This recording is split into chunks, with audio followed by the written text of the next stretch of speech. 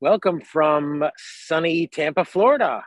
It's Jonathan Honig and James Valiant and the Ayn Rand Center UK's Daily Objective. It's great to see you, Jim, you're in California. I'm in Florida. People are moving from your state to this state, but we're a global community. That's what we are. We're a global community of objectivists. And from the Ayn Rand Center UK to all throughout Europe and even Asia, South America, and the world, we're here to be part of your journey in learning about Ayn Rand's objectivism.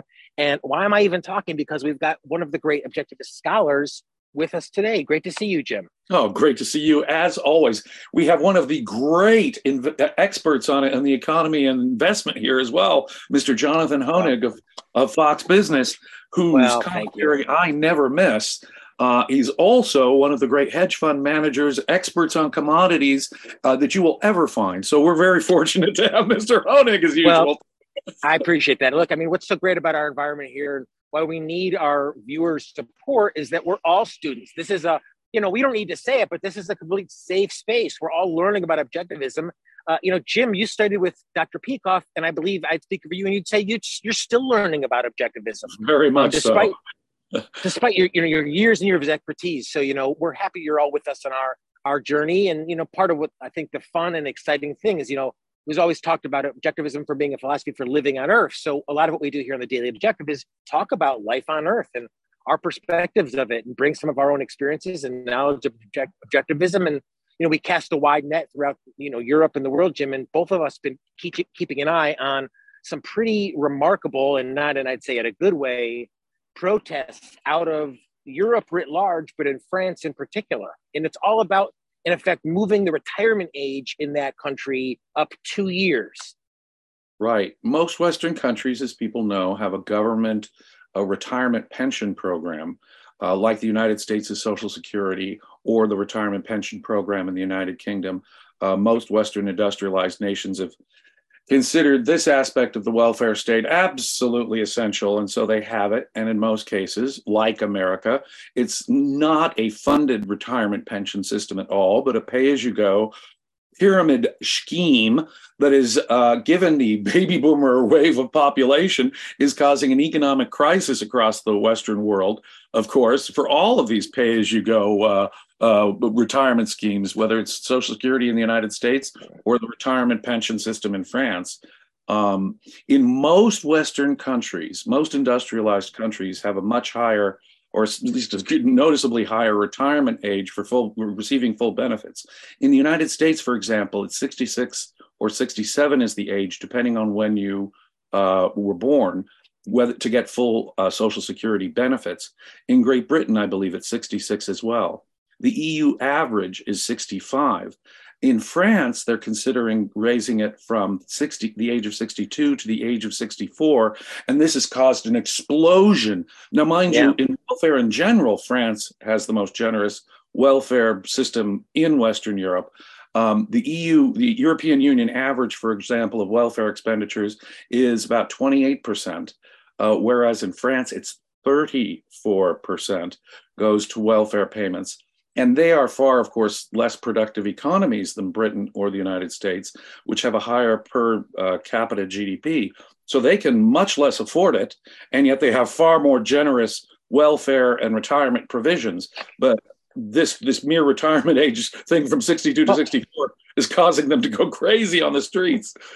And Jim, I know when you say generous, I believe you probably say you're putting that in, the old air quotes.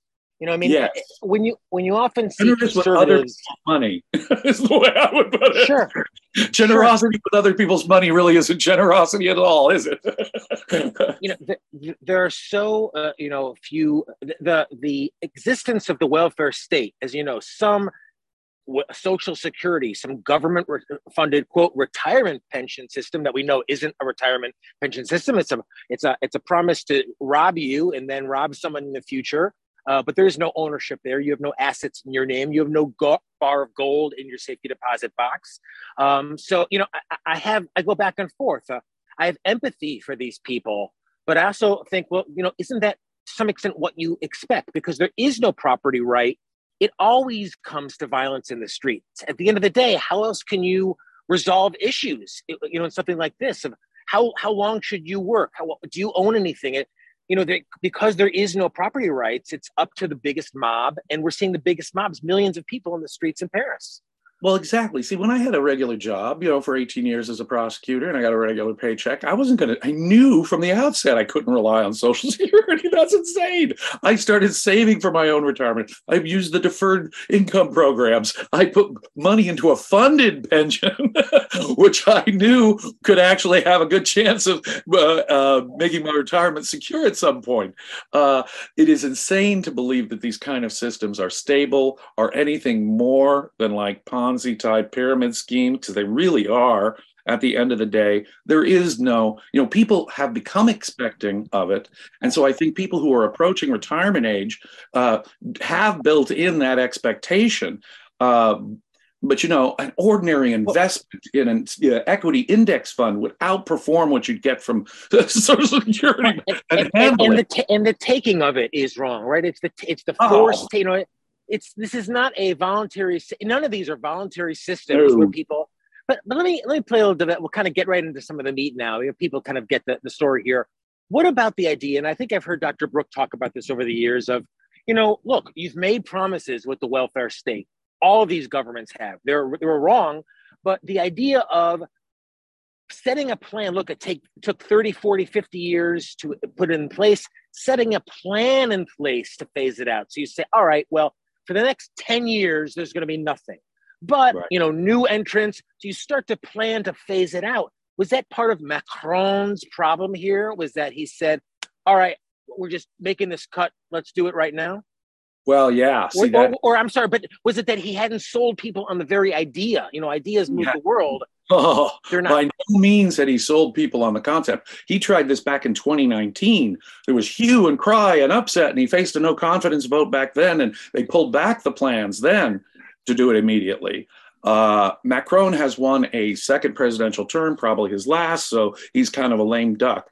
Now, the French Constitution, there's an article in it, 49.3 of the French Constitution, that permits the French executive to bypass the Assemblée Nationale. In other words, the lower house of the assembly doesn't even need to vote on this to approve it. You can change a fundamental thing like this unilaterally. He has invoked this several times. He's already survived no confidence votes. But if you survive the no confidence vote, the executive can ram this through without the approval of the legislature. So bypassing a parliamentary vote here has been part of the thing. People feel sort of shut out of the process, out of the democratic process in France, and that's been part of it. Nor has he intellectually prepared people for this, nor has he, sort of said, hey, wait, I'm going to phase this in slowly over time. And, younger people are just going to have to make new arrangements and stuff. No. We have young people protesting. We have environmentalist groups protesting, people from across. Get this. 800,000 people in one single protest. And there have been literally hundreds of protests across France that involve millions and millions of people. There have been, in just one alone, 450 to 500 arrests already from the French government. They're using gasoline bombs. They're using fireworks. They're setting a city hall on fire. Exactly. I mean, thank you for making the distinction. I mean, the term protest is thrown around far too generously these days. I think protest implies, it's like when they started to say that Obamacare is a marketplace. Marketplace implies a free market. So protest to me implies nonviolent. A violent protest is just violence. It's just a protest. Yeah. So you throw a gasoline bomb and you throw rocks at innocent businesses and the cops and stuff. You set fires to government buildings. It almost reminds me a little bit. People always ask famous objectivists, you, Dr. Brook, Dr. Peikoff, well, what if you were just made president and you could just pass all these objectivist laws? But isn't that kind of what, even if you'd say, well, Macron's trying to, quote, do a good thing, you can't force people something that they don't believe in, their morality says is wrong. The French and so many other Americans, even if you look at Donald Trump's timeline recently, believe that the entitlement state is good, that the welfare state is a positive thing. And if you're against that, then that's what's immoral. This is a great case study of exactly what you were saying and what objectivists have said for a long time. Even if we could wave some magic wand and change the government into one that is friendly to us or would be the ideal objectivist government or something, how long would it last? Right. About 2 nanoseconds later, everyone would scream and then Congress would pass it and people would rise up and, take it out until people understand. For example, it's clear to me that the ordinary French person does not understand the law of cause and effect in economics, that you can't get something for nothing. They've bought into the sort of Obama philosophy. You didn't build that. And it's what John Galt said, right? It's the law of cause and effect that's the real enemy here. And they don't really understand economics in any kind of basic level, much less at your level. But I think ordinary people have the brain pans to understand that you can't get something for nothing and that there are economic limits to what a government can do when it makes these open-ended promises to, in a pay-as-you-go system, for example. But initially just forcing people onto the system is morally wrong too, as you say. Until people get some basic philosophical re-education, let me put it this way, about ethics, about cause and effect in economics, it's hopeless. It's absolutely hopeless. And that's the kind of education that's a necessary prerequisite. I mean, it's Rand talks about there's no big difference in the moral and practical, and we could spend all evening here in the UK going back and forth. I mean, the most obvious idea of the practicality is this misnomer of a so-called safety net. The suggestion is that we can't trust individuals with their own retirements. We need something safe, like a government retirement thing. But there is no how safe really is it, Jim? When they can change it at any time. There's nothing you own. And at this point, let's get to so many great super chatters because they're supporting us and we thank them. Robert Nasser says, "Who'd give money voluntarily just to support it? I mean, come on, no one gives away their hard-earned money just to support things they want, approve, and like." Of course, hint, hint. Tom mentions that I heard by 1960, the U.S. bureaucracy knew that Social Security would eventually be no longer self-funding. I mean, wouldn't you know that day one, Jim? I mean, wouldn't you know?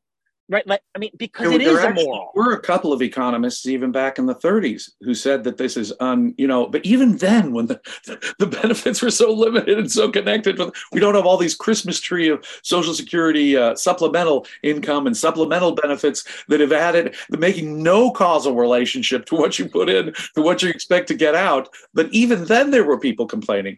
But in the 60s, they were aware of it. By the 1980s, we had to have the Greenspan Commission to do fixes, and there've been fixes upon fixes upon fixes because this thing but no fundamental fixes. That's the point. They keep fixing the welfare state, but they're not fixing the ideology that created the welfare. Right. It must be a cosmetic and therefore temporary solution every time.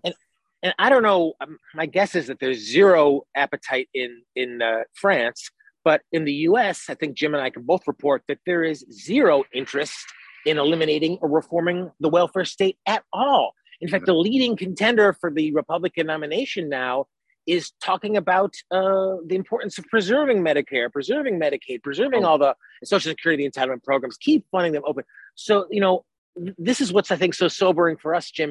Rand's famous line about, it's earlier than we think. Right.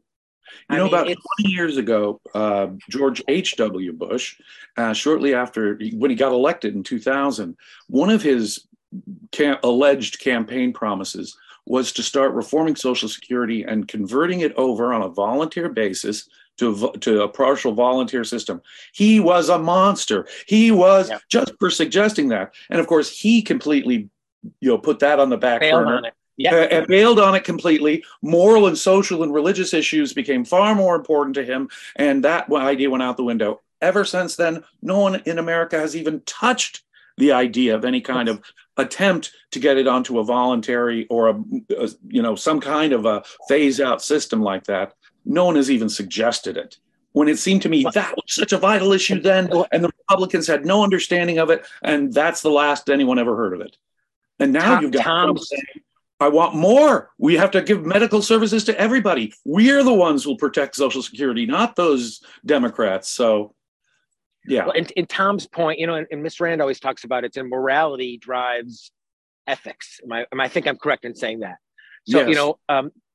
I remember reading when I was researching the minimum wage that they knew when they passed the minimum wage that it destroyed jobs. They knew it in the 30s. It was knowledge among, but they did it because the morality is altruistic and says, well, we can't just have someone working for this low, so we have to do something. So, it's morality that drives us. It's not economics. As Dr. Burke always says, if people wanted to, create wealth, they would all be free market laissez-faire capitalists. I don't think you should be trusted with your own dietary decisions. They will have more to do with your life expectancy, Jonathan. They will have more to do with your quality of life. I think that the government needs to make your diet decisions, to tell you what you need to eat, how much you need to exercise. Well, by the way, can we really trust you driving your own personal vehicle down a highway in America? My God, there's all these other people going 60, 70 miles an hour, and they're right next to you, just a couple of feet away. If you think about it for a second, if I can't take care of my own retirement, if I can't take care of my own health care, then what are they treating me like? They're treating me like a child. They should take away from me my ability to make fashion choices if I'm that incompetent. Well, what was the whole idea? I mean, you've studied the history much more than I have. Wasn't the whole idea in Soviet Russia that bread is too important to leave it to something as fallible as the free market? We need government to take care of things that are really important because we can't leave that to greedy capitalists. The logic is exactly, of course, the opposite. If you want lots of bread, quality bread, a variety of choices in bread, then what you want is a free market in agriculture and food distribution. And retirement, right? Of course. Of course. And the same goes true with everything else. All these other values. If you want better retirement security, get the government out of it. If you want better education, get the government out of it. If you want better health care, get the government out of it. Each time they say something is important, boy, we got to have health care. Boy, we got to have education. That's what has caused the ridiculous superinflation in those that has priced the middle class out of those markets. The more they think it's important, the more they destroy the area, that whole field. And retirement insurance and pensions has been totally corrupted in the industrialized world through this mandatory Social Security type systems that they have. No question about it.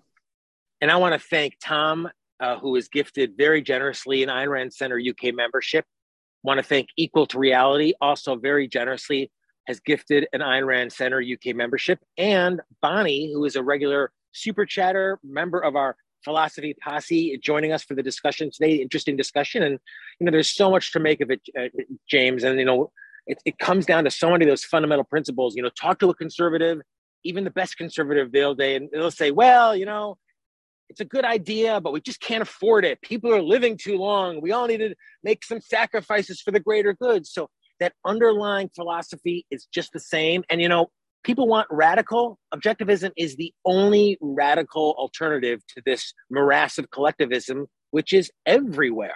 And it's why I think this continued study, what would you recommend for Ms. Rand in terms of learning about a bit more like of the immorality of the welfare state? Is that capitalism the unknown ideal? Where's a good place to start? A good place. Well, Atlas Shrugged really is what hit me over, the novel Atlas Shrugged, because it shows ordinary workers, it shows business people at the highest level, so that whole range of the impact of socialism on society and why. It's an assault on the creative mind. It puts a gun to the heads of the most productive minds in your society.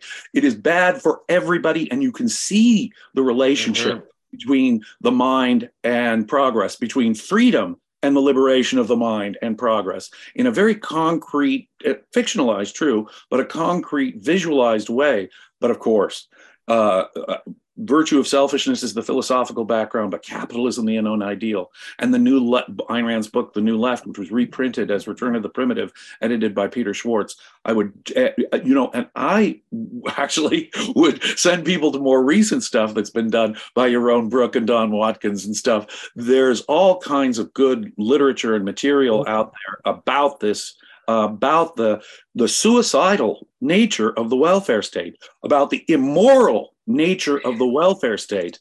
Yeah. And that's really what it comes down to. I'll throw Don Watkins had a book kind of more oriented, I think, towards younger people a couple of years ago called The Debt Dilemma, I believe, which is Yes. excellent kind of for younger readers. And Peter Schwartz had a book about selfishness out in the last couple of years. So these are great resources to kind of introduce people. And, I'll just say, Jim, in the few moments we have left, what I find so frustrating is, as you said, people don't see the money that's been taken from them year after year after year of the welfare state. So it's, to Robert's point, it's not that if we say, well, I'll take 10% of my income and send it and hope they'll get it. So they don't see it. But as I said, I empathize with the frustration, and I resent the fact that, am I going to be expected one day to have to go friggin' set a car on fire to get what is mine? If there's a frustration, and knowing that you're expecting that aren't I going to get some of that back? And there is no ownership. You don't have anything.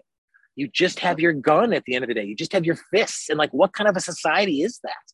And you see these beautiful centers in Paris and beautiful centers of reason being overrun with street violence and thuggery. This is not a bullish sign. No, it is not. If you think that government benefits are a more secure way to a prosperous future, you really have some major cause and effect problems. No. Turn on the news. Turn on the news. Turn on the news.